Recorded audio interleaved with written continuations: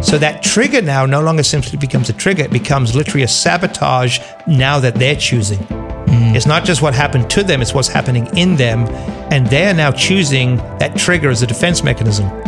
And because they have their values, they'll go, no, I don't want to be somebody who runs away or avoids or hides or blames or scapegoats. I want to be somebody who faces these truths, because in facing truth, in facing the conflict, I mature. This is Culture at a Crossroads with David Mann. So with me in studio, we have from Next Step Counseling in Orillia, Craig Brannon. Craig, we know that conflict is inevitable in relationships, not just possible, it's going to happen. So for you, how has the role of values been such an important tool in diagnosing this? That's a great question. Values teach us that everything we consider to be important to us, we become. So our values literally define who and whose we really are. Values tell us what is worthy and what is worthwhile in our life. In the book of Matthew 13, 44 and 45, it says there was a man who found this treasure and he found it buried. And so what does he do? He sells everything he has. He gives up everything he has to purchase that field because of the valued treasure that was there. And that's what a value is. We will do what it takes. We will spend money. We will give time to whatever is important to us. And that reflects our values. From the outset, how would you sort of guide someone in determining where their values might be? Well, I have over the years, I developed a assessment, and it looks at 8 major areas that help them to discover what's important to them. And in that assessment, the first thing is to be able to identify and clarify what their values are. So I have a sheet of some 50 to 60 values that they highlight. They emphasize, so like acceptability, accuracy, things like frankness or dominance or enthusiasm. So there's these lists that they can go down, and what they have to do is cluster those values together, because most people don't think in values. They think, oh, that's just important to me, not really semantically, not realizing that word actually means this is important to me. So then they have to then look each of those words up and define them, and then they look at those values and they say, okay, so how are these important to us? An example would be, let's say somebody would often say trust is important to me. Okay.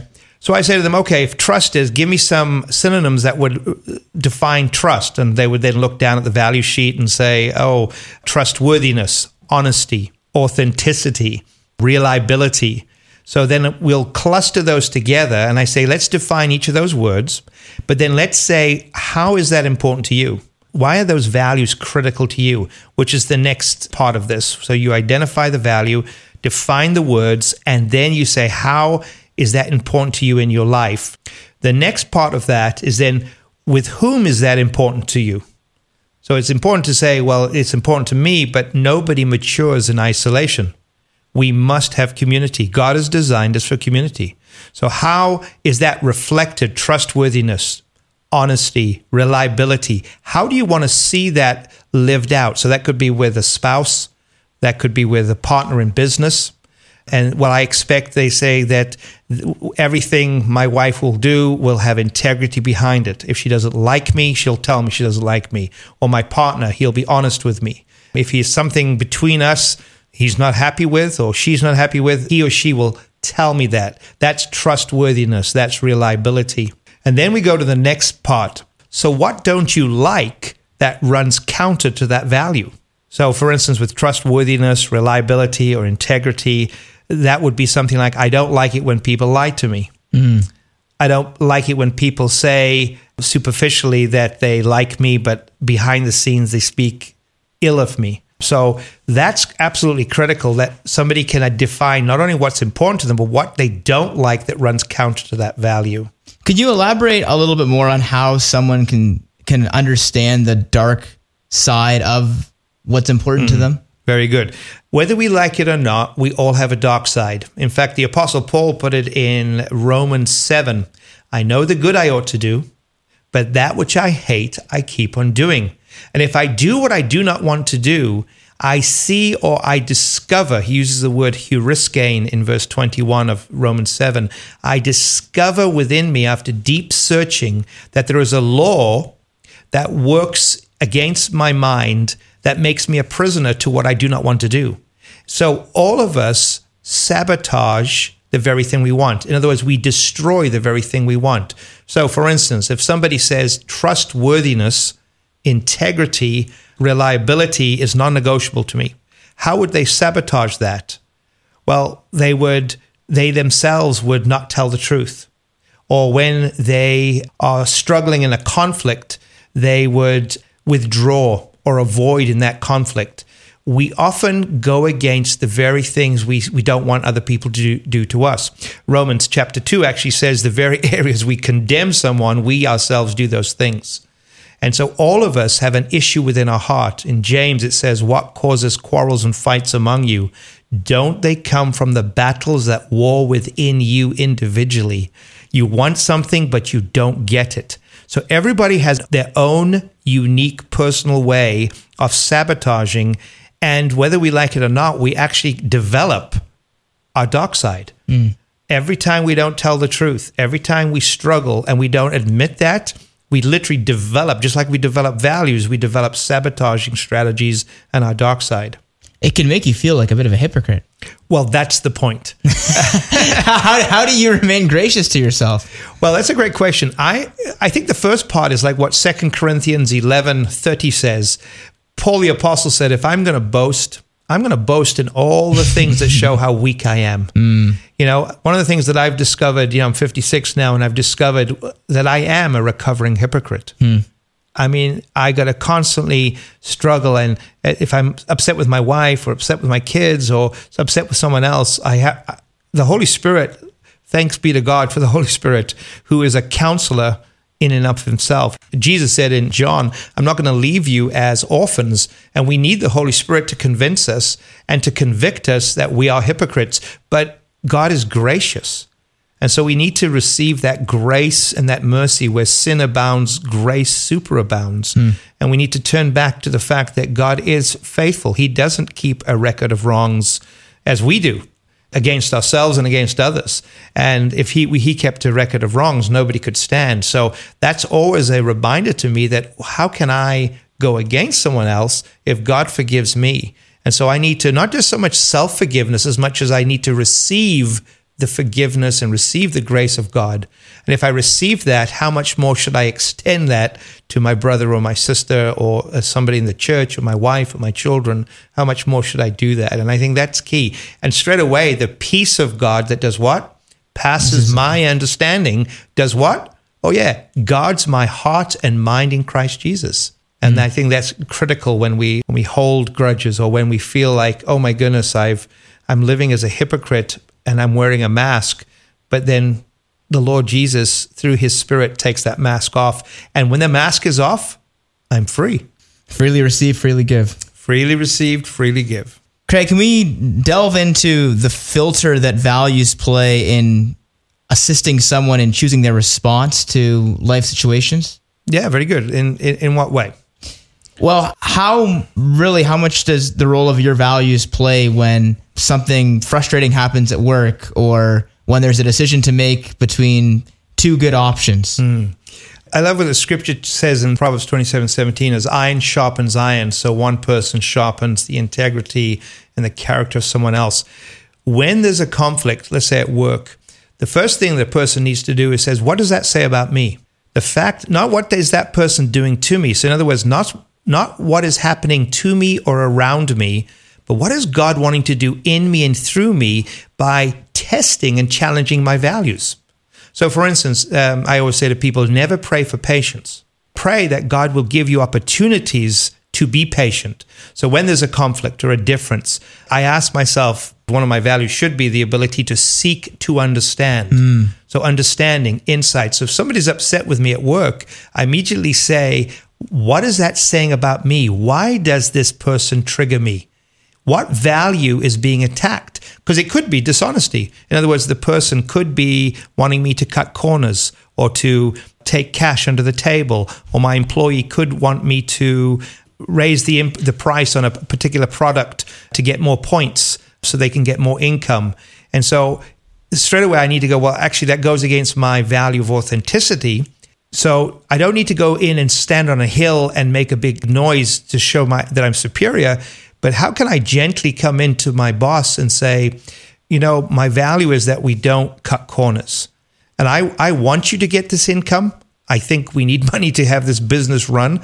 But there are some things that go against my values here. So what is another way we could do this so it's win-win? So we can still go in and have quite an influence when we know what it is we believe. And we don't need to react. One of the things in our values that all of us should have is the Beatitudes. People say, well, where do I get my values from? Well, you look at Matthew chapter 5, verse 3 to 16. There's a list of values right there. So the Holy Spirit can help us to be able to, of course, be convicted, but we don't need to be triggered. We can be convicted by my boss or somebody at work or a colleague is going against my values. But remember, they're first of all going against God's values. So this is not about Craig Brennan. This is not about me defending me, but me representing the Lord. So how do I do that? Well, it says that when we speak, our conversation should be full of grace, seasoned with salt. Why? So that it may win those on the outside. So my values literally give me an emotional, spiritual, cognitive, and relational stability. I don't need to react if I know them. But that takes practice. So when I mess up at work, when I lose it with someone, I'm not willing to do this, or what you're doing is wrong, or if I sound like I'm standing on a hill or I'm being superior, I can always go back and say, you know what, how I spoke to you yesterday was not good. Now, I still disagree that we should fudge on this price, or that it almost seems like we're not telling the truth or we are cheating here. And so I don't want us to do that. But at the same time, I don't want to just come across as accusatory. Here's the way I think we should go. So if my conversation is seasoned with salt, full of grace, I can still hold my values and at the same time be gracious to people around me. Wow. It's challenging. Very challenging, because that takes maturity. And I have failed at this plenty of times. I've had to go back and apologize and say, as it says in 2 Timothy 2:24-26, the Lord's servant must be able to teach, but he must be gentle. Those who oppose him, he must gently instruct. Why? In the hope that God brings that person to metanoia, to repentance, and to the knowledge of the truth. So that person can come out of the trap of the devil who has taken him in his snare to do his will. So it's not up to me to convert or to change. But what people need to see in all of us, that we stand true to our values. We're consistent. And when they say, well, Craig, you said you don't, you want to be understanding and empathy, but you just got upset with that person, immediately I need to say, you know what, you're right. Thank you for highlighting that. We live in a culture, David, that of the MVP, the most valuable player, there's only one valuable player as Jesus. And all of us need to be humble and teachable to go, I did fail. Do you realize that truth is a straight line? So if I failed my values and someone points that out, we need to immediately be able to go, you're right. My values are my scaffolding. They hold me true. And thank you for pointing that out. Because that actually is very humble and teachable. And people respond well to somebody who's humble and teachable and if you have your values, you actually don't feel ashamed. What you feel is guilt, which is good, but you don't feel ashamed like you're worthless. You actually go, oh, you're right, thank you. I never held true to something that I believe. And you actually thank that person. It actually gives you encouragement. Right, godly sorrow. Godly sorrow. And what does godly sorrow lead to? Repentance. And brings what? No regret. No regret. That's a big one. That's a big one. But if I go, oh, well, if you only understood the day that I had, that's called worldly sorrow. Worldly sorrow is, I'm sorry I was caught. Right. Worldly sorrow is shame. I'm trying to cover myself up. But see what values do, they hold us accountable, right? And we ought to feel that sense of conviction that we're not holding to them. By doing so, by the way, you become less of a hypocrite because you're admitting where you failed. And when you say to other people, I failed in that particular area, particularly when they mess up, what we have a tendency to do then is say, oh, I messed up, I failed in that very area. Now we're showing grace. we're not showing superiority. We're showing a shared understanding, but then you show them how you got it right by God's Spirit, God's Word, God's grace. Craig, can we look into the triggered notion? You mentioned at one point we want to be convicted, not triggered. And what happens when someone strikes a chord in you and it's like a bomb, you know? It's like, this is an area from your past where someone didn't treat you right and you're trying to act in conviction, but this trigger has just brought up some PTSD. What's going on there in terms of the value? Well, you'll notice values are one of 20 strategies. So our bodies have systems inside of them. We have 15 systems materially. So our respiratory system is a system, our cardiovascular system. So we have 15 material systems. So whenever I'm triggered, why am I triggered? A trigger is an emotional response.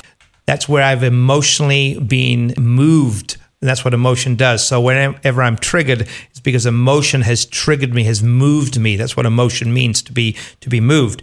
But it's often based upon attachment. So you go back to childhood attachment, and you'll notice that I would suggest 99.9% of individuals who are triggered, you'll find that trigger somewhere back in their first 18 years of life on how they responded either to their parents, their siblings. That's massive.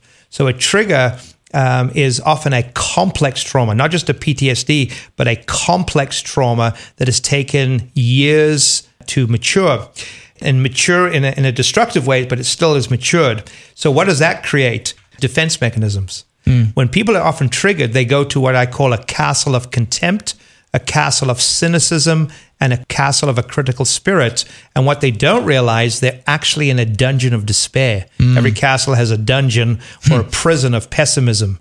And they get stuck in there. And that cycle between shame, guilt, being triggered, that castle. And so they never get out of that castle. It's not a wall. It's literally a castle where people live. So what I do is I knock on the drawbridge of that castle, and I say to the client, listen, you don't have to drop the drawbridge, but can we talk about why you're triggered? And so I have them give me the list of the triggers, and in those triggers, I help them to find what values were violated growing up. Wow. Where in their attachments, instead of having closeness and a secure base to go back to, they often felt either they were taking care of their parents or a parent abdicated their role, so they either are abused or abandoned, or they had good parents, but they never worked through challenges together. So I look at where they could be avoidant, they could be disorganized, they could have anxious ambivalent attachment, and say, well, what are you actually looking for now? Because we can't always change the past. We can't. Right. It is what it is. But through radical acceptance, we go, okay, so that did happen, and it has affected you neurologically, spiritually, cognitively, emotionally, relationally. But do you want to keep living there? Because how's that working? It's not working for you. So how do we change that? Let's go back to our values. Who and whose do you really want to become now? And there's that deep dive. Now, the trigger is then now the sabotage. So instead of the trigger being, well, that's what's happening to me, no, the trigger's happening in you, and you can change it. In the book of James, chapter 1, verse 14, is a beautiful verse. When tempted, no one should say, God is tempting me.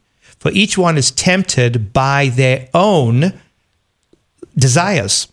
Now, that word own means that which is private to that individual. So I look at what's unique to that individual, because we're not all triggered the same.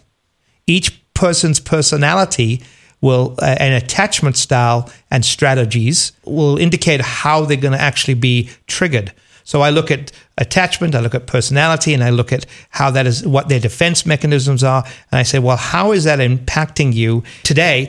And how do you want to be a different person based upon what's important to you today? So that trigger now no longer simply becomes a trigger. It becomes literally a sabotage now that they're choosing. It's not just what happened to them, it's what's happening in them.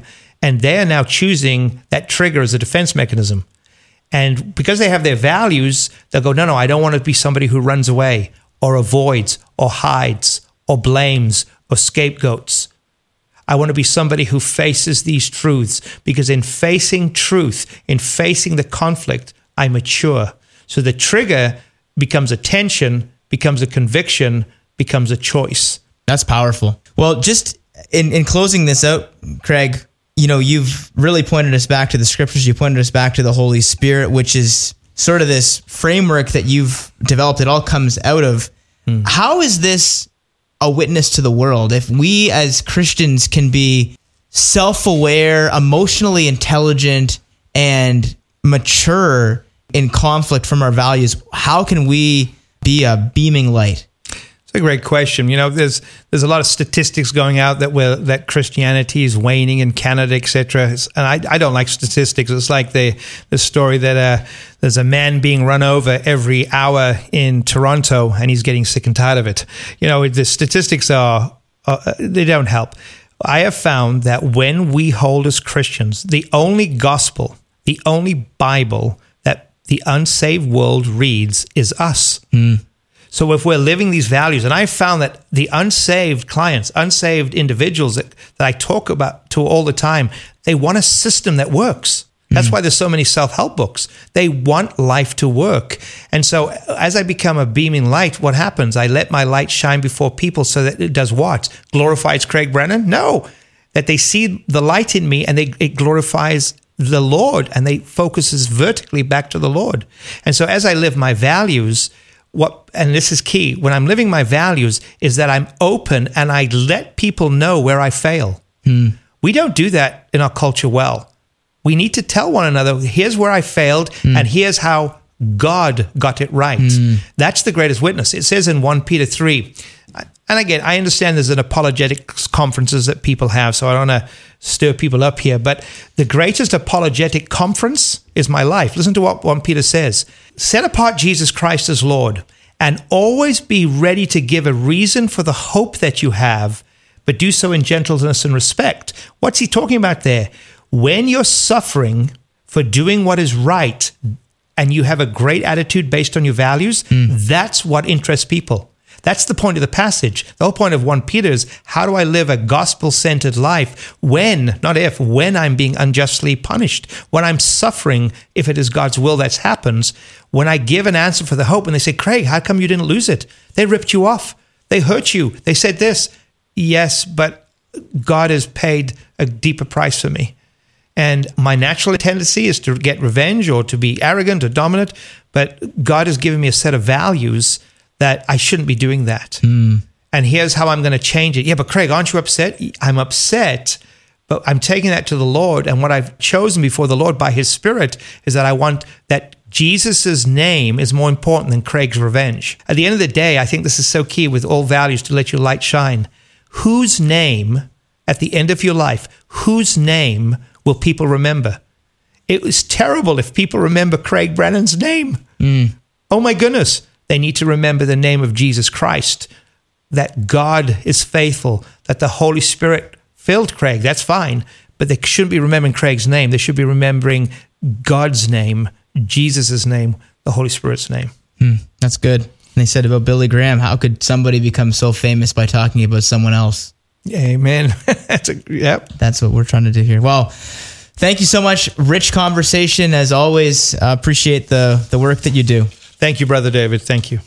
And you can find some of these helpful resources that Craig and I have been referring to when you head to the show notes at davidmanmedia.com. Do check out the Culture at a Crossroads archive. You can do that over at davidmanmedia.com or anywhere that you listen to podcasts. We do invite you back next week as we once again explore the intersection of faith and culture in Canada, helping to better equip you in following Jesus.